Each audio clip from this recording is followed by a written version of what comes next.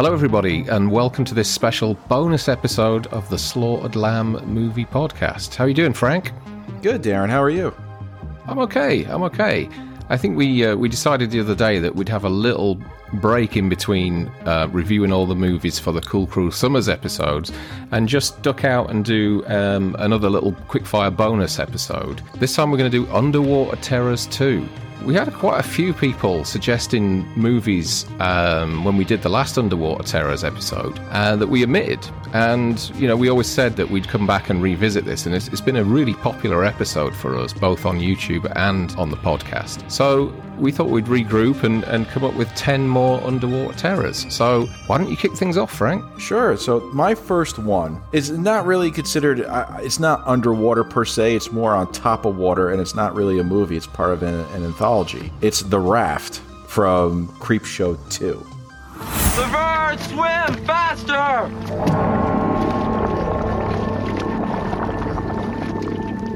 Laverne, come on! Swim faster! Randy, Come on! Randy, what is your problem, man?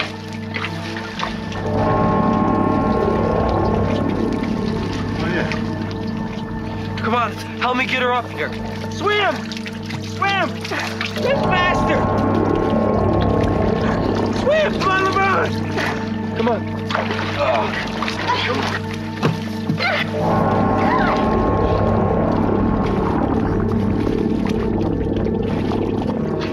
So, Randy, have you dealing gone with that big crazy? oil slick that's in the middle of the lake with these college people are swimming out to this raft, but there's that oil slick that wants to eat them. Yes, yeah, I remember. I think that was a great episode to Creepshow 2. You know, the girl's playing with it with her cigarette, and it just comes up and sucks her in, and it started sucking everybody in. So in the meantime, if you're gonna get sucked in or you think you're gonna die by some creature, what do? You sexually assault somebody sleeping on your raft. In the meantime, You have to remind me, it's probably 20 odd years since I've seen this movie. So what is it that actually happens? I do remember the closing shot where it just leaps out of the water like a giant blanket and devours somebody. yeah. Then it burps at the end. So I guess these 4 college kids are going to a lake on spring break, and they swim out to this raft. And they see an oil slick that looks kind of weird. It's like perfectly shaped, and they can see pieces of feathers in it. And this one girl sticks her cigarette in the oil slick, and part of the slick shoots up, grabs her arm, pulls her in, starts ripping her flesh off, you know, as she's screaming. And one by one, they're all getting devoured by this slick. We don't know what it is. You know, one guy thinks that he could swim faster than this thing back to shore. Well, the oil slick or whatever it is can go through the slots of the raft, grabbed onto his foot and pulled him through and separated where his foot's looking above his head and the other one's facing down. You know, and pulled him right through. Now, Gave him the splits. The one girl jumped on this other kid, and he's holding her up. They think it's safe. You know, they're trying to keep watch overnight. She passes out asleep. So what does he do? He lifts up her shirt and decides to fondle her a little bit. And she turns over, and the slick is on her face, ripping her face off. Pull her in the water. Yeah, I remember. And then, like you said, he swims to shore, thinking he got away, and then just blankets over him and pulls him back in. And it burps. And the last shot we see is no swimming, covered by the trees. Yeah. Isn't it like a toxic waste or something? I don't know. It's no. As the guy said in there, I think his name is Ponch, the guy from Chips. Was he in the movie? No, it's a fucking young college kid. Eric Estrada. Yeah, Eric Estrada's in it. Attention all units. Chips will return in a moment. No, it's they said it's too perfectly round, and you know, I always thought it was nice. It was kind of weird, you know, because you're out there being isolated with this thing circling you. That's definitely quicker than you, as most of sea terrors are. Men, as we said in our last episode, men don't belong in the water, do we? They just don't. No. it's everything could kill you in it. And that kind of segues nicely into my first one, which is 2010's The Reef. Now, Joanna from Canada, she made a comment on one of our on our last episode, Underwater Terrors, and said, you missed off The Reef. Now, we didn't miss it off. We just didn't have time to fit it in. There's still, we could do 3 or 4 episodes of this stuff. When you think about things that lie underwater, and it doesn't necessarily have to be a creature, it could be anything. There's lots of different titles that we can cover. But yeah, I specifically for Joanna from Canada, I watched The Reef again this morning because I haven't seen it since it came out. And it's an Australian movie directed by Andrew Traucki, who has a kind of fascination with concentrating on Australian creatures and critters and God knows what else. He also directed Blackwater.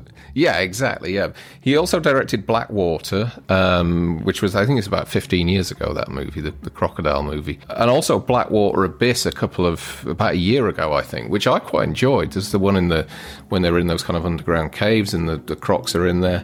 Mm-hmm. And at the moment, he's just about to start shooting The Reef 2, which is called The Reef Stalk, which sounds interesting. If it's as good as The Reef, which The Reef is really good. I mean, The Reef has an 80% Rotten Tomatoes score, but strangely, just a 41% audience score with that, which I find really odd. But, it's these 4 people who go out on a boat with the boat's captain. It's set in Australia, near the Great Barrier Reef. The boat gets turned over, and they are quite far out, and there's great whites out in the water with them. They decide to try and kick their way to the nearest sort of... There's a kind of island that they're trying to make it to. There's one sequence in there which is absolutely terrifying, whereas the 4 of them are kind of all sort of back to back in the water, huddled together, keeping lookout as they're floating along. And this great white's circling around them. I think it's the first male character gets his leg bitten off. And you just sort of slowly watch him kind of die in front of everybody and slowly get pulled under, and not just the sharks are feeding on him, but the fish and everything are just having a frenzy around him. There's some really, quite uncomfortable moments in this movie. And it's based on a true story as well, and it doesn't end well. I think one girl does survive, but the rest of them just all get kind of gobbled up in horrible ways, and there's no upside to it at all when it ends. And that's probably why there was no it's kind of a reconstruction of a true event, and it's probably why the audience were a little down on it, because it's not an uplifting ending whatsoever. So I'm kind of, the movie took like 5 weeks to shoot, and I think he did a really good job with it. I think it's a really tense and kind of unsettling watch. I agree. When I first watched The Reef, anytime you hear something about shark, you're thinking, okay, it's trying to be another Jaws ripoff. But I actually enjoyed The Reef. I thought it was, there's a lot of tension in that movie. There's a lot of, you said it's unsettling. Yeah, I agree. I think The Reef deserves to be on a list. Yeah, and also it's really cool the fact that they didn't at any point use any sort of, I think there's maybe 1 or 2 fin shots or something like that, which are kind of animatronics or whatever, but for the most part, it's actual live shark footage. So yeah, I think they did a great. It's probably because they didn't want to go through the hell that Spielberg went through with his bloody Clockwork Bruce. So yeah, so The Reef is my first entry on Underwater Terrors 2. What's next? So next on my list, number 2. Now, this wasn't released out in the U.S., but this might have been released. There's definitely released over there in Europe, Western Europe. Have you ever heard of a movie called Sea Fever? Yes, it's an Irish film, right? It is. It has Connie Nielsen. I have it, but I've not watched it. Yes. Okay, yes. So I won't tell you the whole thing about it. So she was in. Wasn't she in Nobody that I just watched last night? Yes. She's Bob's wife. Bob Odenkirk's wife. Yeah. Great film. She's also the sister of Keanu Reeves in The Devil's Advocate. That's right. Yeah. But we're not here talking about the devil and incest. We're going to be talking about Sea Fever, which deals with this student is looking for behavioral patterns of sea creatures and funguses, and goes on board a ship of fishermen where they discover what they think is a new organism of squid. They try to pull it up.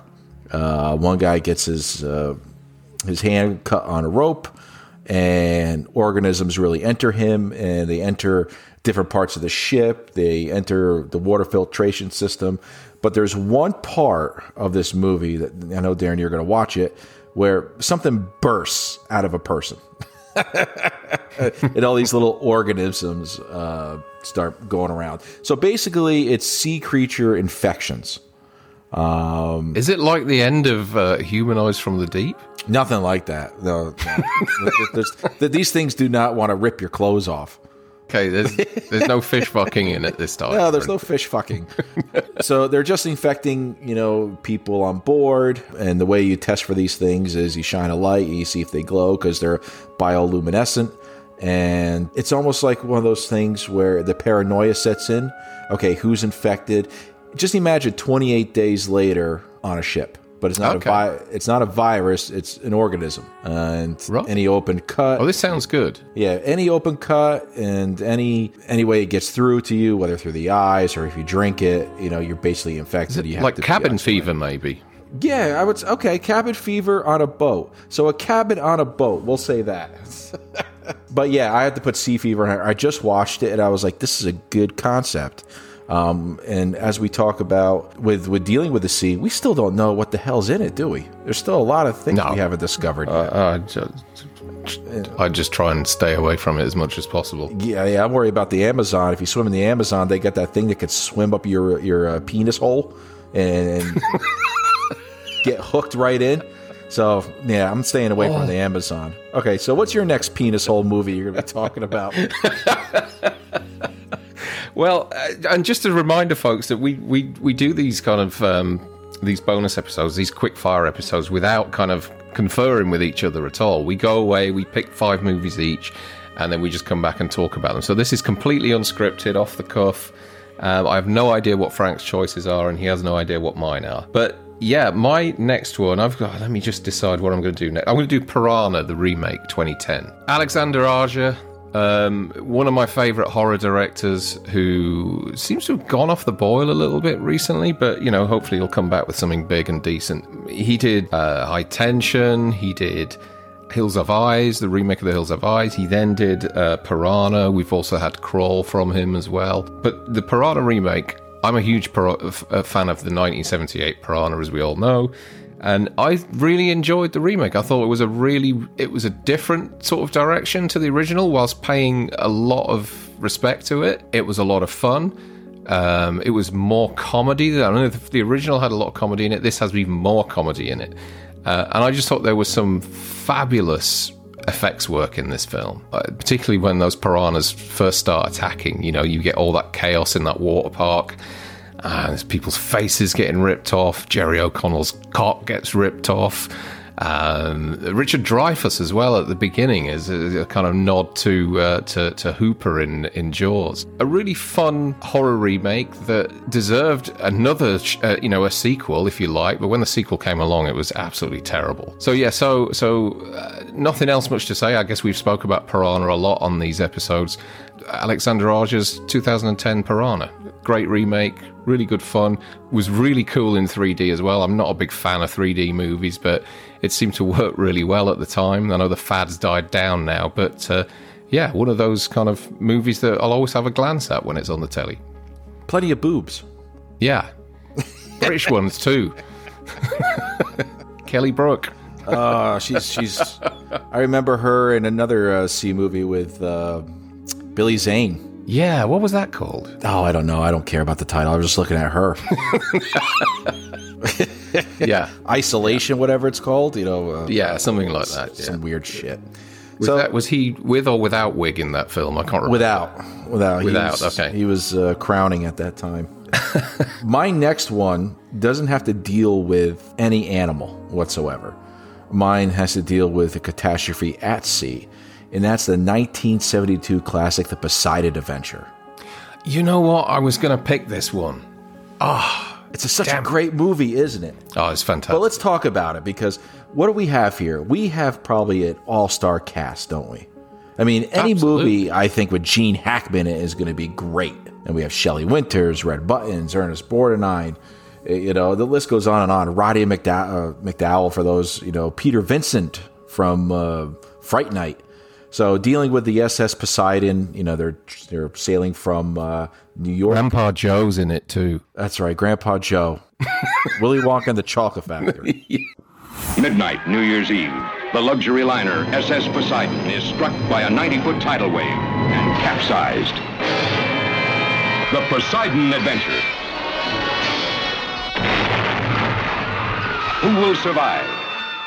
Gene Hackman, Ernest Borgnine, Red Buttons, Carol Lindley, Roddy McDowall, Stella Stevens, Shelley Winters. Now, 15 Academy Award winners lead you through fire, through smoke, through steam and rising water. Foot by foot, deck by deck, they climb to the bottom of the ship. Hold it! Do you know what a flash fire is? We're sinking and nothing's going to keep us from drowning. Keep moving! I told you I was going to get everybody out of here, and damn it, I'm going to do it! This is the greatest escape adventure of our time. Irwin Allen's production of The Poseidon Adventure, a Ronald Neame film, rated PG. Deals with the SS Poseidon traveling, I think, from New York to Athens. It's a luxury liner, right? It has everything you ever wanted. Well, it doesn't have a good stabilized system because a big tidal wave tips the fucker over. And but that's because you've got Frank Drebin driving it. That's why. Leslie Nielsen, folks, is the captain in this movie. He doesn't survive long. A lot of them don't survive long. But the thing tips over. It's upside down. And Gene Hackman plays a reverend in this movie. And he's telling everybody that we have to go up in order to get out. We have to go through the floor. So basically, they all go through these little, I guess, corridors of the ship trying to get out. And people are dying one by one, slowly, throughout the movie. But it's just a terrific thriller of something it's really scary, being upside down in your ship, and just waiting either for help or waiting for you to sink. So anytime the Poseidon Adventure is on. Now, the remake is terrible. I think it's awful. It doesn't hold a candle to the 72 version. I know you Russell, isn't it? Oh, yeah. Even though it has like Kurt Russell and another one with Richard Dreyfuss, it just still doesn't hold up. No, the original's so good. I mean, not just the concept and the way that the action's choreographed and everything. It was just part of those. Those great 70s ensemble movies, the Irwin Allen disaster pictures, which there were quite a few of them. And I've always thought about whether we should do an episode on these kind of ensemble disaster films, because you've got things like Earthquake, A Towering Inferno, When Time Ran Out, Meteor. There's loads of them, isn't there? And they're all great fun. But Poseidon and Towering Inferno have always been my favourites. And, a lot of it is because of the conflict in these movies as well. That kind of relationship between Gene Hackman and Ernest Borgnine when they're at each other's throats all the time. And, Gene Hackman, he has to sacrifice himself to basically prove that he was right all along. And there's that horrible scene. Yeah, exactly. Yeah, and he's trying to open that. Is it like a shaft entrance or something? He's suspended in midair, turning. He's swinging wheel. Back and forth. There's hot steams blasting all over his hands at the same time. He's getting burnt while he's. It's just tremendous. What a great film. And the movie on a $4 million budget at the box office made $125 million. Wow. So and it's coming up to 50 years old as well. Oh, and I know of. Well, Gene's still with us. There's probably like 4 or 5 people in that movie that are at least have deceased. Ernest Borgnine's dead. Shelley Winters is dead. I mean, Grandpa Joe went ages ago, didn't he? I think Red Buttons is dead. Yeah, Roddy McDowall's unfortunately, dead. Yeah. But it's I love the Poseidon Adventure. I will always watch it. So, what is your next happy seafaring movie? Mine is Return to the Poseidon Adventure. No, it's not. That was an awful film. That was an awful film. Raise the Titanic 2, ladies and gentlemen. Sink the Atlantic. No, I'm going to raise your Gene Hackman with Poseidon Adventure, and I'm going to offer you Crimson Tide. Nothing can stop the tide. The LA Times says Crimson Tide is full throttle tension that squeezes out your every last breath. You repeat this order or I'll find somebody who will. CBS TV says it's taut, tense, and terrific. I'm assuming command of this ship. You're not assuming anything. And Siskel and Ebert give 2 thumbs up to the summer's most thrilling, in-your-face smash hit. Lost Captain Ramsey in his stateroom. They're fueling our missiles. Now! Crimson Tide, rated R, now playing at a theater near you. There's two submarine movies which I absolutely love. One of them that came out only a couple of years ago, which is a terrific film, which I'm not going to talk about today because I'm going to save that for another Underwater Terrors episode. But Das Boot. Yeah, no, it's not that one. No. This other one is a true story, which is for another time. We'll talk about it later. Yeah. A terrific 88% on Rotten Tomatoes with an 83% audience score. Denzel Washington, Gene Hackman, Viggo Mortensen, James Gandolfini, Jason Robards, huge cast. And it kind of concerns this sort of... It's after the Cold War, and there's this kind of Russian breakaway republic that are posing a bit of a nuclear threat, and so Denzel Washington coup, right? Well, this is what it leads to. But we end up with the USS Alabama. Gene Hackman's the captain, and I think his first officer's Denzel Washington. Hackman's a bit trigger happy. He's kind of like old school, and Denzel Washington's got more of a conscience, and a scrambled message comes in that they can't quite decipher as to whether they should launch the nuclear weapons or not. And Denzel Washington doesn't believe we should be doing, and Hackman does. He wants to do it. He wants to hit the button, but one can't do it without the other's consent. So Washington performs a coup on board the submarine, and it just has some of the most confrontational scenes in this film with these two. Really, I mean, there's nothing better than Gene Hackman getting angry. Gene Hackman shouting, swearing, banging his fist onto his hand, and really going for it. You get it in Superman, you get it in Poseidon a lot, you get it in this tenfold. It's superb. And not a lot of people know, but Tarantino wrote a hell of a lot of the dialogue for this film, uncredited. Really tense thriller. Bruckheimer is, Jerry Bruckheimer and Don Simpson at the kind of highest point, and yeah, a really exciting movie, which is terrifying as well. It's really tense, really quite scary, and just makes you wonder what the hell. These two guys have got the keys to the nukes, and they're more intent on fucking destroying each other. Mm-hmm. It's a great movie. It's basically a movie also about paranoia. Yeah. Absolutely, yeah. And Denzel's character is new to the team. He's I think it's one of his first postings in that role, isn't it? Yeah, he's also not part of Gene Hackman's regular crew, so he's a new guy. And Viggo, who's in charge of, I guess, the weapons on that submarine, he also believes that this is a last ditch effort. We have to wait until we get actually proof. It's a lot of things on being a sub. You don't know what's going on the outside world except through radio, or some kind of communication. You're basically, for the lack of a better term, shooting blind if you shoot something off. And you could start a whole war accidentally. And trust me, I don't want to be in the water without my head sticking up, let alone in something that can crush you with pressure and something that could blow you up. Yeah. It's a scary movie, it really is. But what's next? What have you got next, Frank? So mine is 1977's Testicles. I'm sorry, Tentacles. Those old testicles. It's nearly a 50-year-old testicle. Tentacles is a movie. It's an Italian, one of these Italian-American with John Huston, Shelley Winters again. Shelley likes being in the water for some reason. I have no idea. She does. Why. She could swim very well. Yeah, until the end. Bo Hopkins and Henry Fonda dealing with this huge octopus. Each year, 10,000 tourists visit Ocean Beach. This summer, Ocean Beach has attracted something else.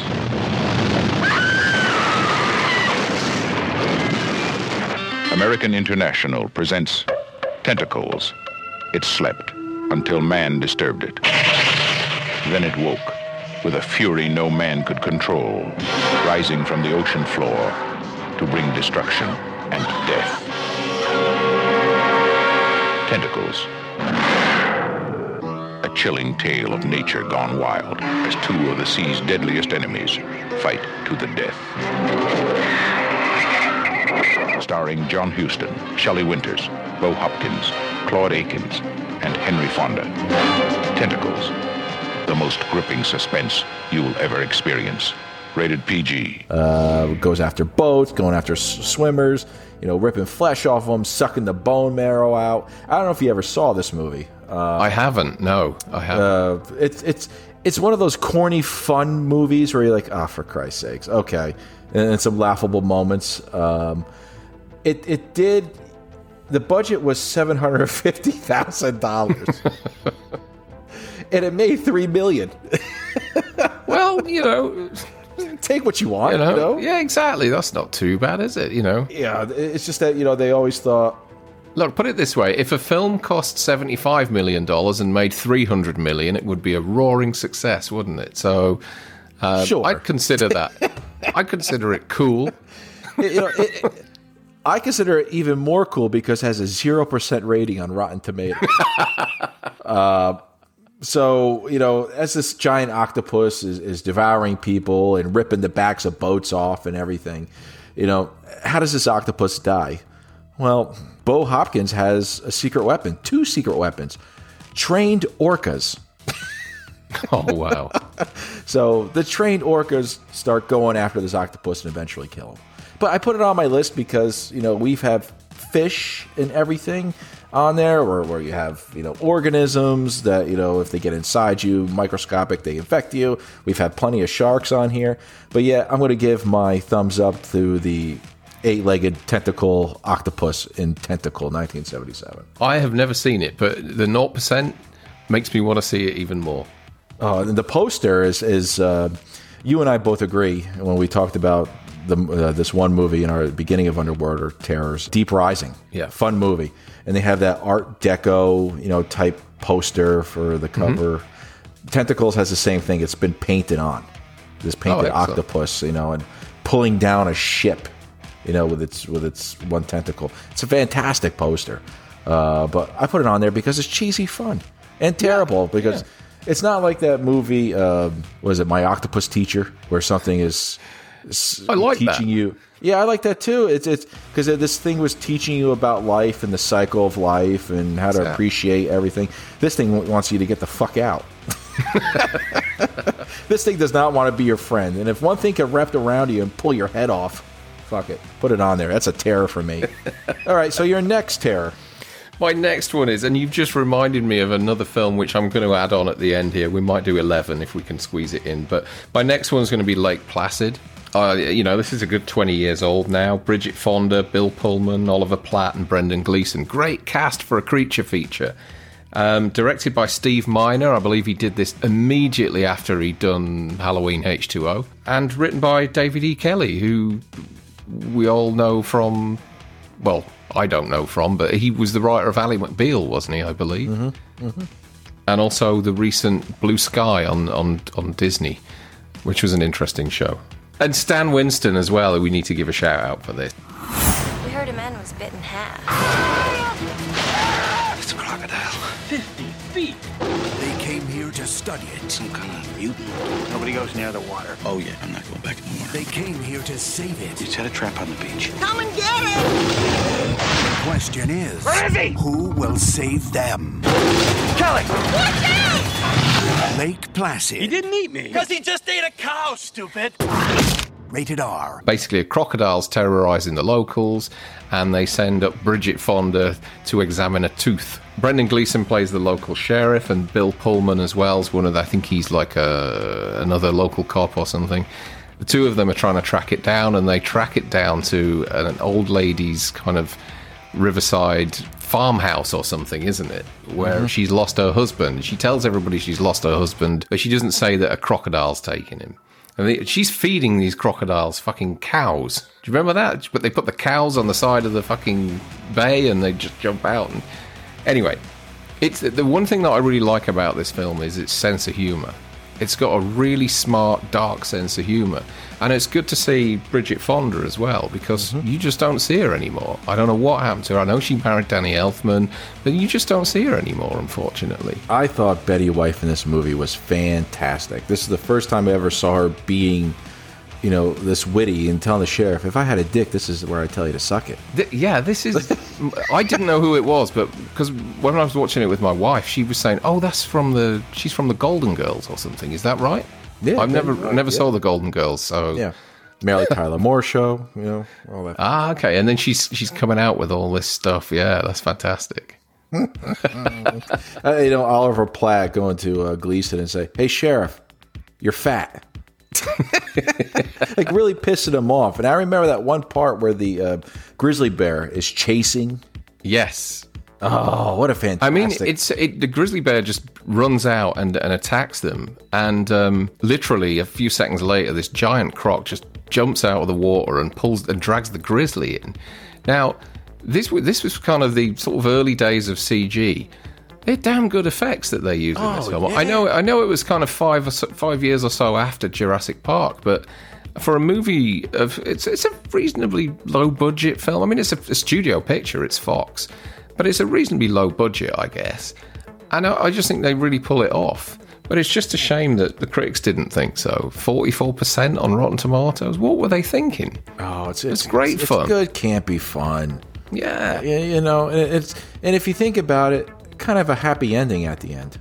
Kind of. It is. And also, it's really short. I know that. It's like fucking an hour and 20 minutes. I think the credits hit after about an hour 15 or something. Yeah. One of the great surprises about it, and I'm not, this spoiler alert, everybody.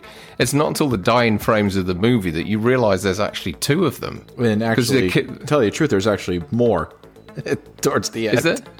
You have the little tiny baby. Yeah.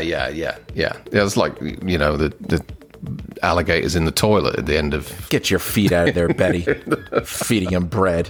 That's going to harm them. That's not part of their diet.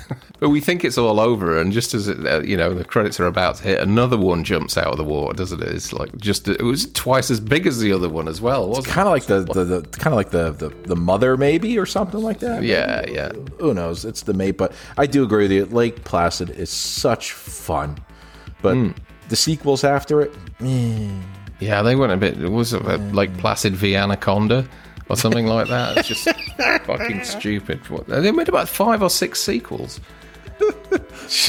Versus Jennifer Lopez and her marriages.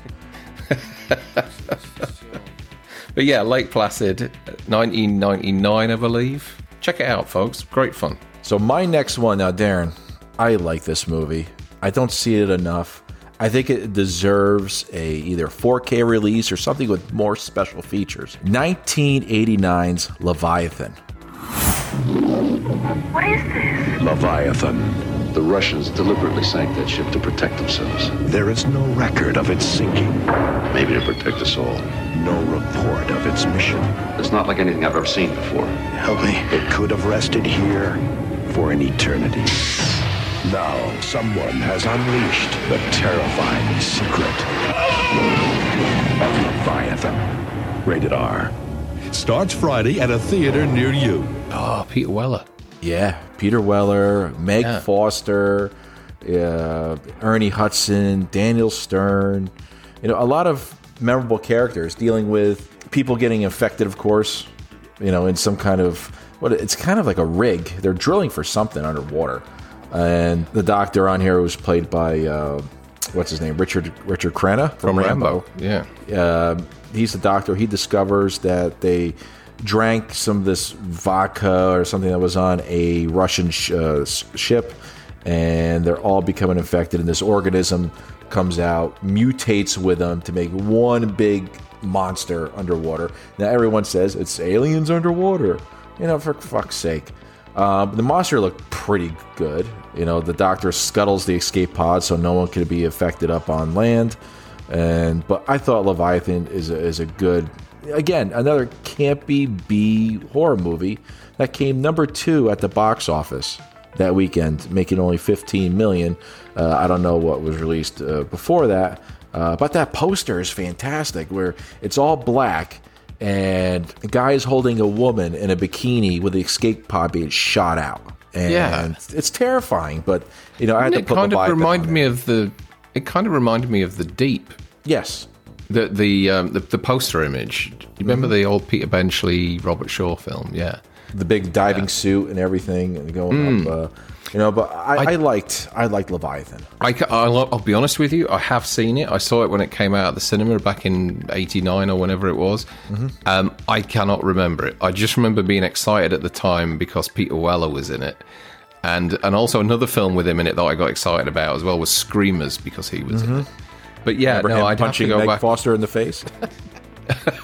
I don't know. No, I can barely, I honestly can barely remember it. I'm going to have to check that out again. But yeah, no, good shout. It's a movie that I completely forgot about. I think it was out around the same time as Deep Star 6, wasn't it? I think it was, which is that kind of late 80s, which I was going to cover today, but I guess that'll be for another episode. But I think my final choice, although I might chuck in another one, as I said, later on, is Jaws 2. There was once a creature that lived to kill. For one endless summer, it terrorized these waters. And then it was gone. And yet, in all the vast and unknown depths of the ocean, how could there have been only one? Mike is out there! The all-new Jaws 2. Which I think is a really worthy sequel. Yes. Not too many people, when the movie was being made, would agree with that. I think it was a nightmare. The original director, a guy called John D. Hancock, worked on the movie for 18 months and then was fired kind of a few weeks into the shoot. He developed it for so long. He developed the script with his wife. And for all those of you that remember, it concerns the kids on the island, and they go off boating and they get attacked by the shark. Brody has to go in and save the kids. Now, the head of the studio at the time, a guy called Sidney Sheinberg, was married to Lorraine Gary, who plays Ellen Brody in the film. And he was obsessed with her being involved in the movie more. And he wanted her to go out with Brody to rescue the kids. And so the director was at loggerheads with the studio, and they just couldn't find a way to make it work. So he had to leave, and they brought in a French guy, I think was Yannick Schwarek or something like that is his name, who came in and sort of rewrote the script and finished the movie off. Now, I think of the original director's vision, there is a minute or two in Jaws 2 that still remains of his. But unfortunately, pretty much everything that he shot wasn't used eventually, and it was a really unhappy shoot, from what I can gather. I've watched documentaries, I've read about this in various books and stuff. Roy Scheider didn't want to be there. Richard Dreyfuss was offered, but couldn't do it because of Close Encounters. Spielberg didn't want to do it, and Robert Shaw was famously quoted.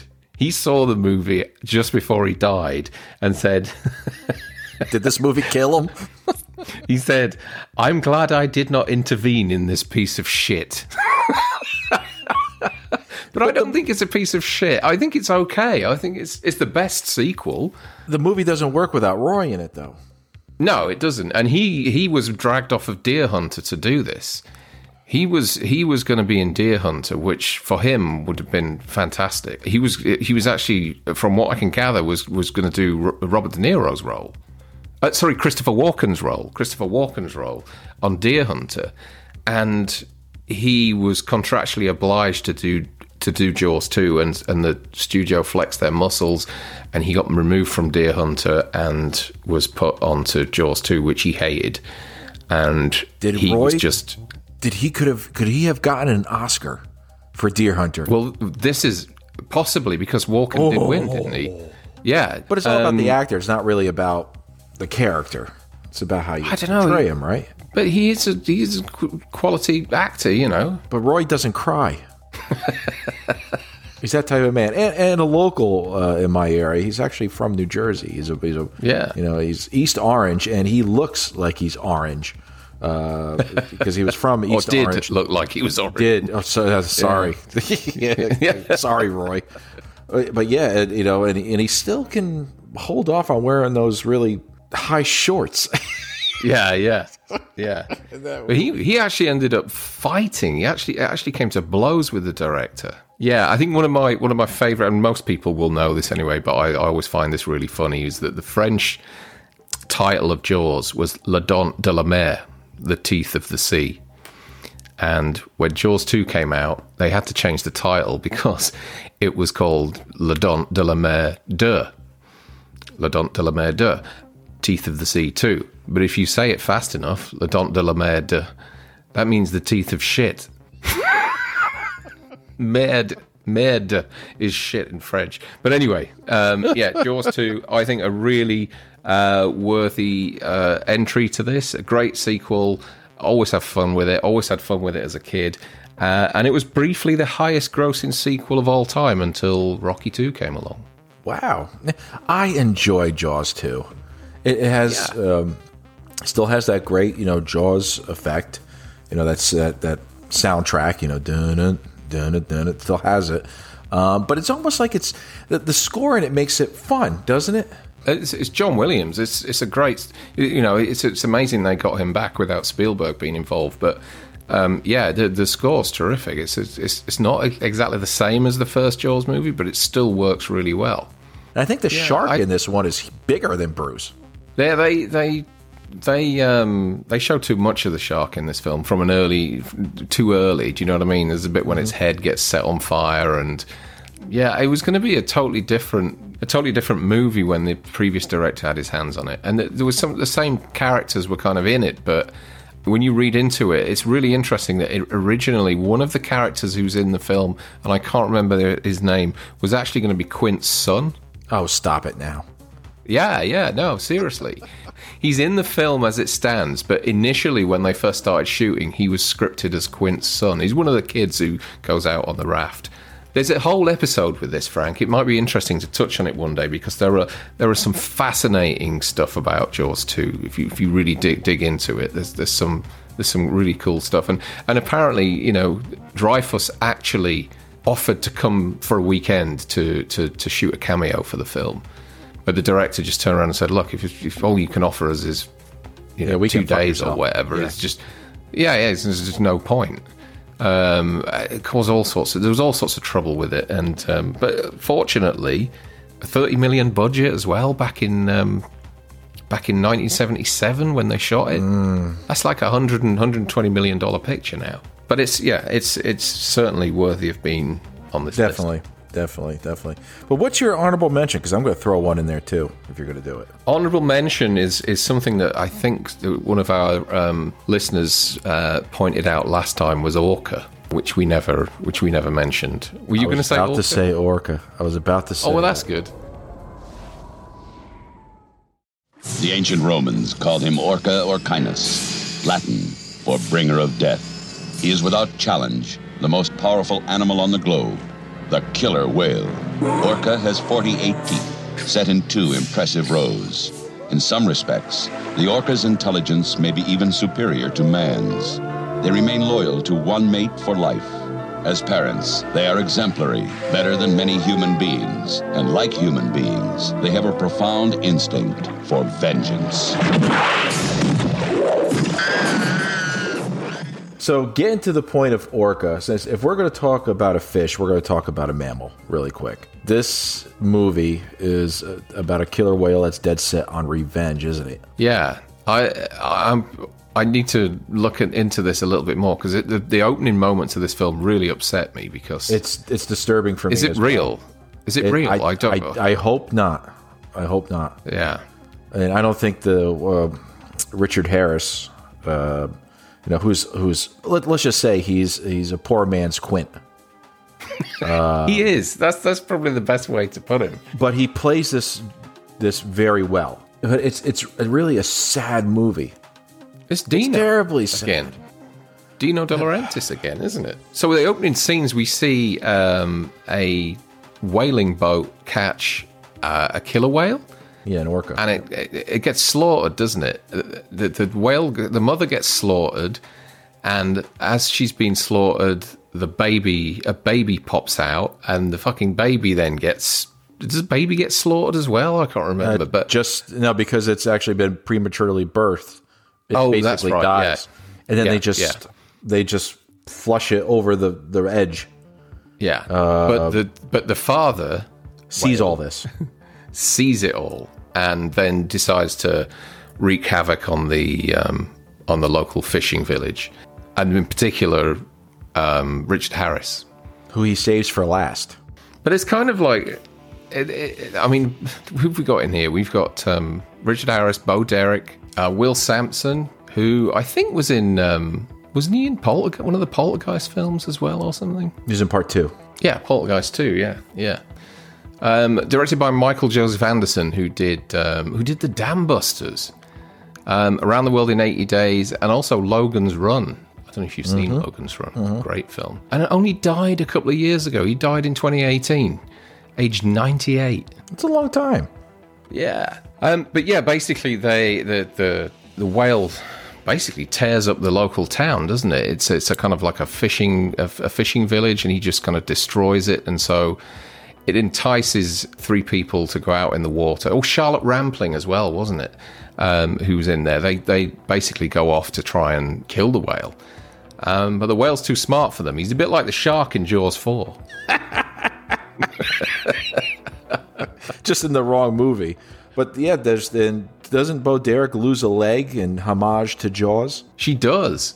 Yeah, but it's a leg in a pot. Yeah. She's got a cast on, hasn't she? On it, yeah. So it's already been fixed. But there's one thing that gets to me about this movie is that after, the orca takes his revenge out, he absolutely feels terrible about the whole thing. Yeah. You see him cry. The whale. Yeah, the orca. You see him, tear absolutely. up. He didn't want to do this. He didn't want to go after these people, but he was so dead set on killing those, or basically maiming or torturing those, that actually made his life a living hell. Well, it's an accident, really, isn't it? He's trying to, well, not an accident, but he's trying to get the male orca, isn't he? And he mistakenly sort of harpoons the pregnant female, doesn't he? That's what's happened. And yeah, they end up going to it's the Strait of Belle Isle, apparently. Wherever, which is at Newfoundland. Okay, they end up in Newfoundland. But yeah, there's a kind of man v beast sort of dying 10 minutes. Moby Dick thing, yeah. Yeah, it's a Moby Dick thing, and it doesn't end well for Richard Harris. But you know what? It's not a bad Jaws ripoff at all.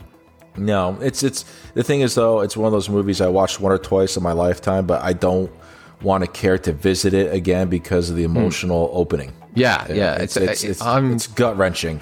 It does look too good, does that opening sequence, to be fake for 1977. But it is. Those were trained, whales, of course, but yeah, it's either though something could be fake and I'm sure they were protected and everything. It just becomes too real, real. But I think it deserves an honorable mention because talking about it forever, it would be gut wrenching and depressing. Yeah. But so that's it. That's it, ladies and gentlemen. Our quick fire of Underwater Terrors 2. We will see you next time. We'll have a special guest on, continuing with our Cool Cruel Summers of 1981. And that special guest, we're not going to say who it's going to be, and you're going to have to wait for that. But Darren, any last closing words? No, I think it'd be interesting to hear people's thoughts and feedback. We always like to hear whether you're enjoying what we're doing. Let us know some of your favourite underwater terrors. What would you like seeing added to this list? Because we'll probably revisit this. There's so many movies that we can touch on, and I'm sure in a few months or so we can do an Underwater Terrors 3. But yeah, let us know what we're missing out on and what you'd like adding to the list. Sounds good. And as always, stick to the roads. And the best of luck.